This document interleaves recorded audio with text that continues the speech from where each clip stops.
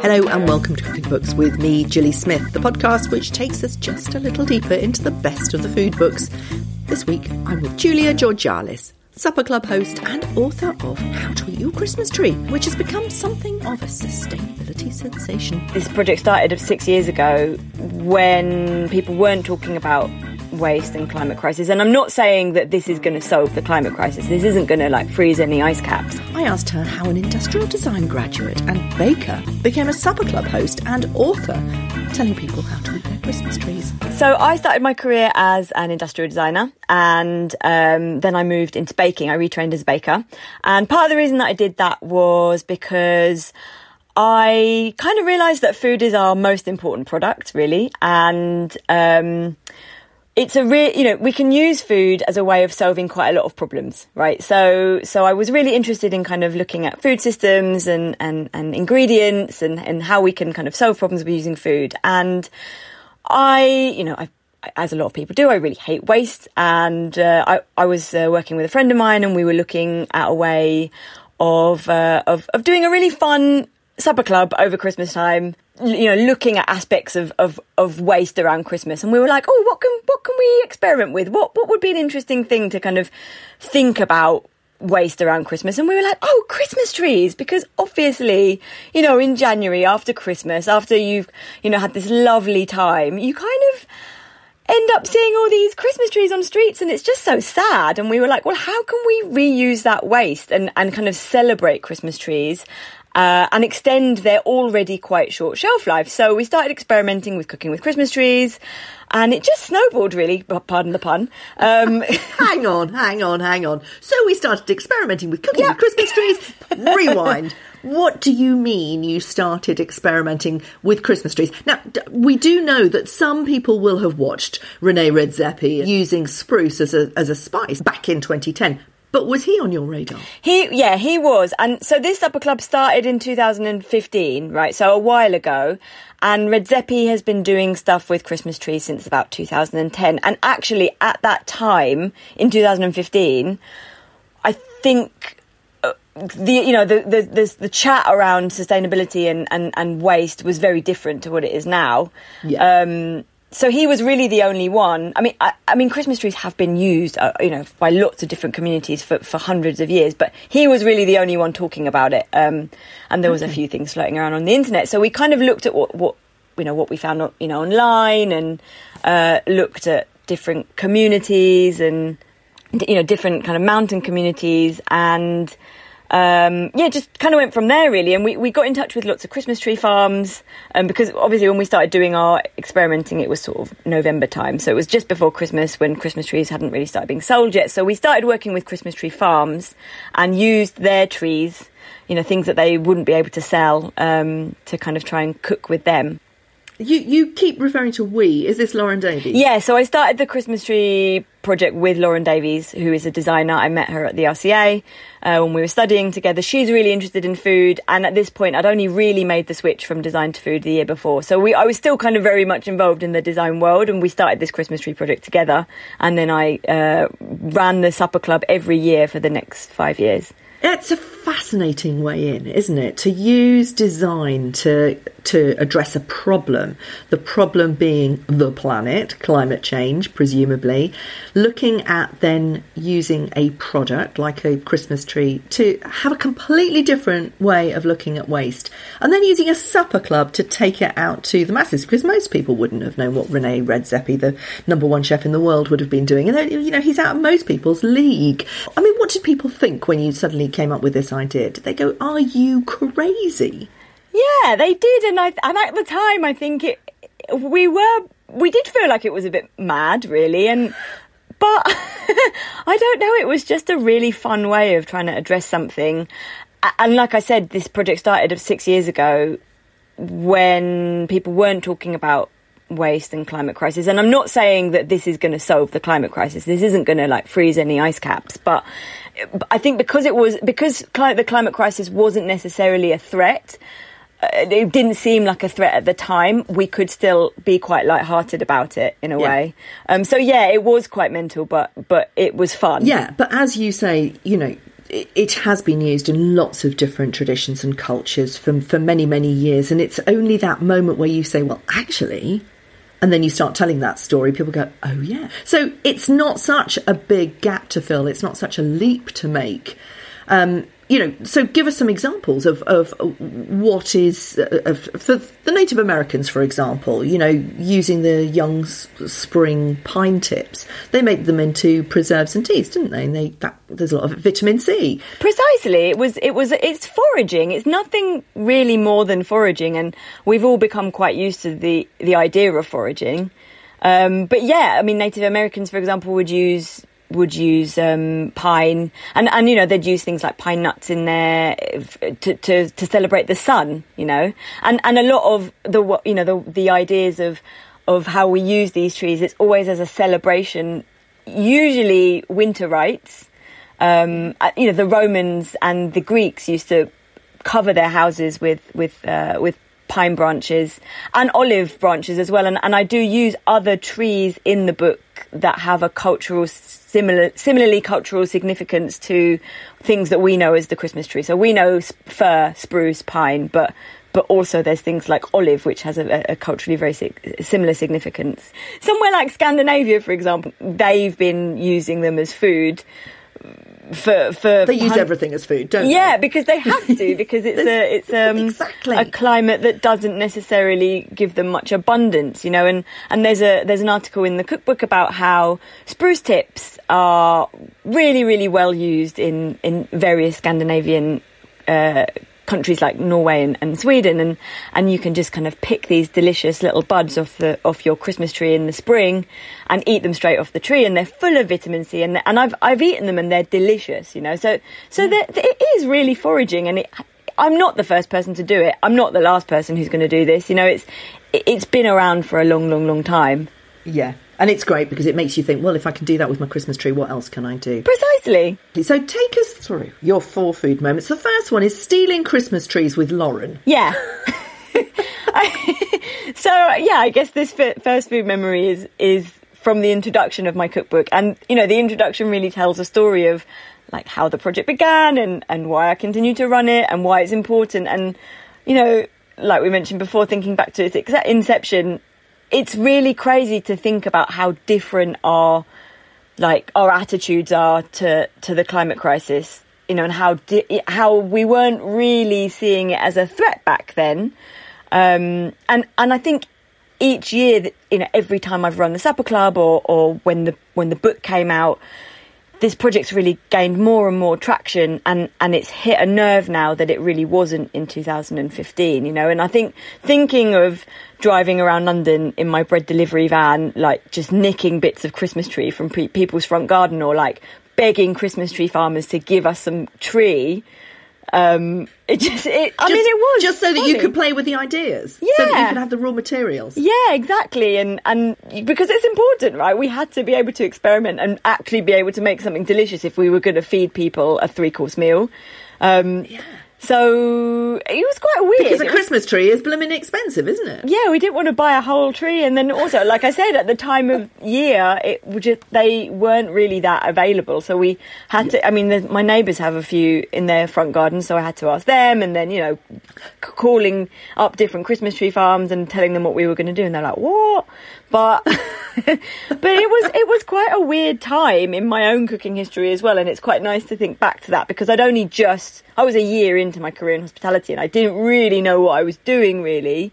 It just kind of made me realise that I'd had enough of making stuff, and how food was really the only product that I wanted to be dealing with, and like you said before, it is an important design tool, and I just wanted to explore that further. So I was just really thinking at that time about how we overconsume and how we really commodify nature, really, and that's not respectful. It's not a respectful way to treat something that is alive, and it kind of sparked this whole lifestyle change for me. I had a really big environmental or sustainable overhaul, really, and I'm not there yet. Obviously, I don't know if you ever really get there, but it changed the way I thought about my cooking, and the way I thought about plants, and the way I thought about ingredients, and just my lifestyle choices in general. So it was really important, I think. Yeah. But to match that with a supper club, it's great because it's about sharing, it's about community. It's also about making something sustainable for you. We do live in a capitalist society. It is the problem, but it's also can be the solution. And if you're charging people to come to a supper club, well, that gives you some pennies to make it worth something. And people then spread the word. Everybody has a lovely time. Win-win. Yeah, good for you. For sure.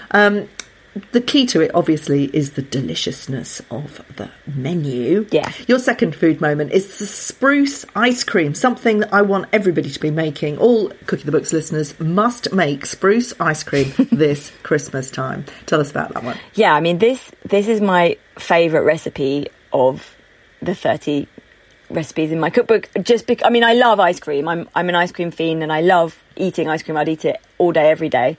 But this was also kind of the recipe that was the first Christmas tree triumph, and you know, the discovery that spruce needles have very similar flavour notes to vanilla was a bit of it was a eureka moment for me, really, and I sort of realised that I could answer the brief. You know, I could answer the brief that I set myself, which was to make something delicious out of Christmas trees. I didn't want this to just be a gimmick. I think people do see this as a gimmick, but for me, the most important thing, you know, as a chef, as a baker, I wanted things to taste really, really good. So I did it with the spruce ice cream, really. And you know, it's a recipe, like you just said, I'm always really keen to pass this one on because as well as being really tasty, it's actually really simple. It's basically just a custard, really. It's like spruce needles in custard, and then frozen. And, you know, the aim for this project was that it would be easy to recreate for the home cook. What I find most interesting about it is that you actually researched the flavour profiles between evergreen and vanilla. Is that eureka moment, isn't it?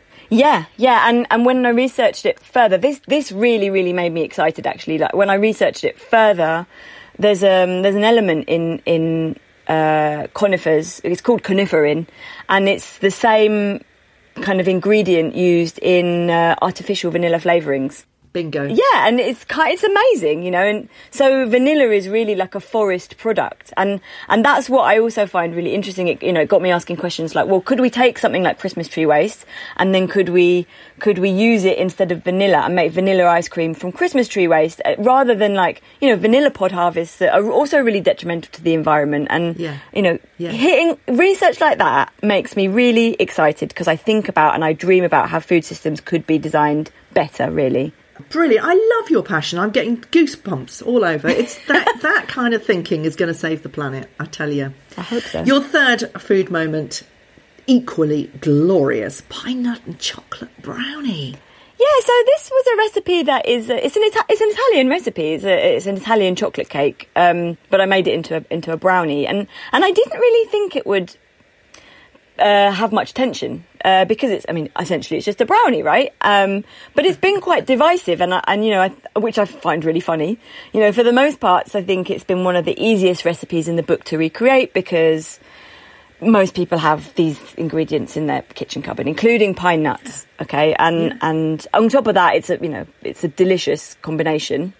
So on one hand, it's really popular, but then I've also had a lot of kind of, in a way, criticism, because it's sort of like it's cheating, you know, because you're using pine nuts, you're not using a Christmas tree, you're not being a purist. But I find that really funny because, you know, pine nuts come from pine trees, right? It's the same, that we are already cooking with a Christmas tree. And I find it funny that people don't put those two together, you know, like, why do we disconnect things like that? Why can we use trees for one thing like decoration, but not for others? And you know, the point of my book is to think beyond a Christmas tree. You know, could we be celebrating Christmas by using other trees or other elements of a tree? You know, could we just snip a branch off, or could we make a dish out of pine nuts and celebrate Christmas that way, you know? So yeah, this recipe was divisive, but I think it's been interesting to make people put the connection between, you know, what a Christmas tree is.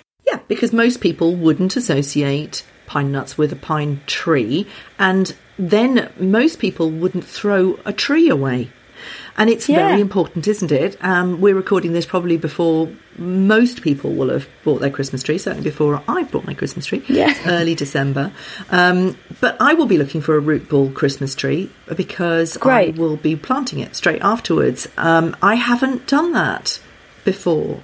And I'm shocked at myself. And I have to say that it was reading about your pine nuts and that connection that made me think, what on earth am I doing?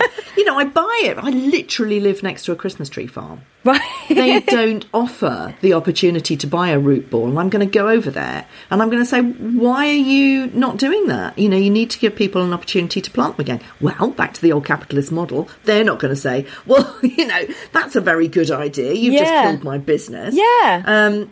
But I am going to find a root ball Christmas tree. I mean, that is the answer, isn't it? That's fabulous. To plant it back in your garden every year. And of course, you do say that other Christmas trees are available. Yeah, there's a few. So I've mentioned things like juniper, which is also an evergreen. It's a cousin of the Christmas tree. It grows really quickly. There's the plum, the pine, and the bamboo in Asian culture are known as the three friends of winter. And they have the same significance as a Christmas tree. They represent everlasting life and I think, if we looked at other plants like bamboo, for example, if we kept bamboo as Christmas trees, well, how much better would that be for the planet? Because it's super fast growing and it's so much better to keep, to keep things like Christmas trees, which have technically a 400-year lifespan in the ground, right? If we looked at maybe using your house plant rather than going and buying a Christmas tree, that might be a lot better, Your fourth food moment. If we stopped harvesting trees, this is your sustainability agenda. Yeah, so there's so many recipes that I love and that I would have loved to have spoken about, but actually I think the infographic at the beginning of the book is really important and to the reason behind the project, really, and it's a piece of research that I sort of put together from reading around about the subject, and here's the information that I really, really want you to know. So basically, in the UK and the USA alone, 40 million trees are cut down per year. Right, so if we think about that number, that enormous number, and then think about the fact that it takes 7 to 10 years to grow a Christmas tree for consumption, but actually, as I mentioned before, the average lifespan of a tree is 400 years old, so super, super long lifespan. If we just let that 1 year's worth of Christmas trees grow, they could absorb the equivalent CO2 emissions as banning all global air traffic for just over a year, or, to put it another way, and I think I always gawk at this, taking all cars off UK roads for the next 5 years, right? So that is a massive amount of carbon storage over their lifespan, okay?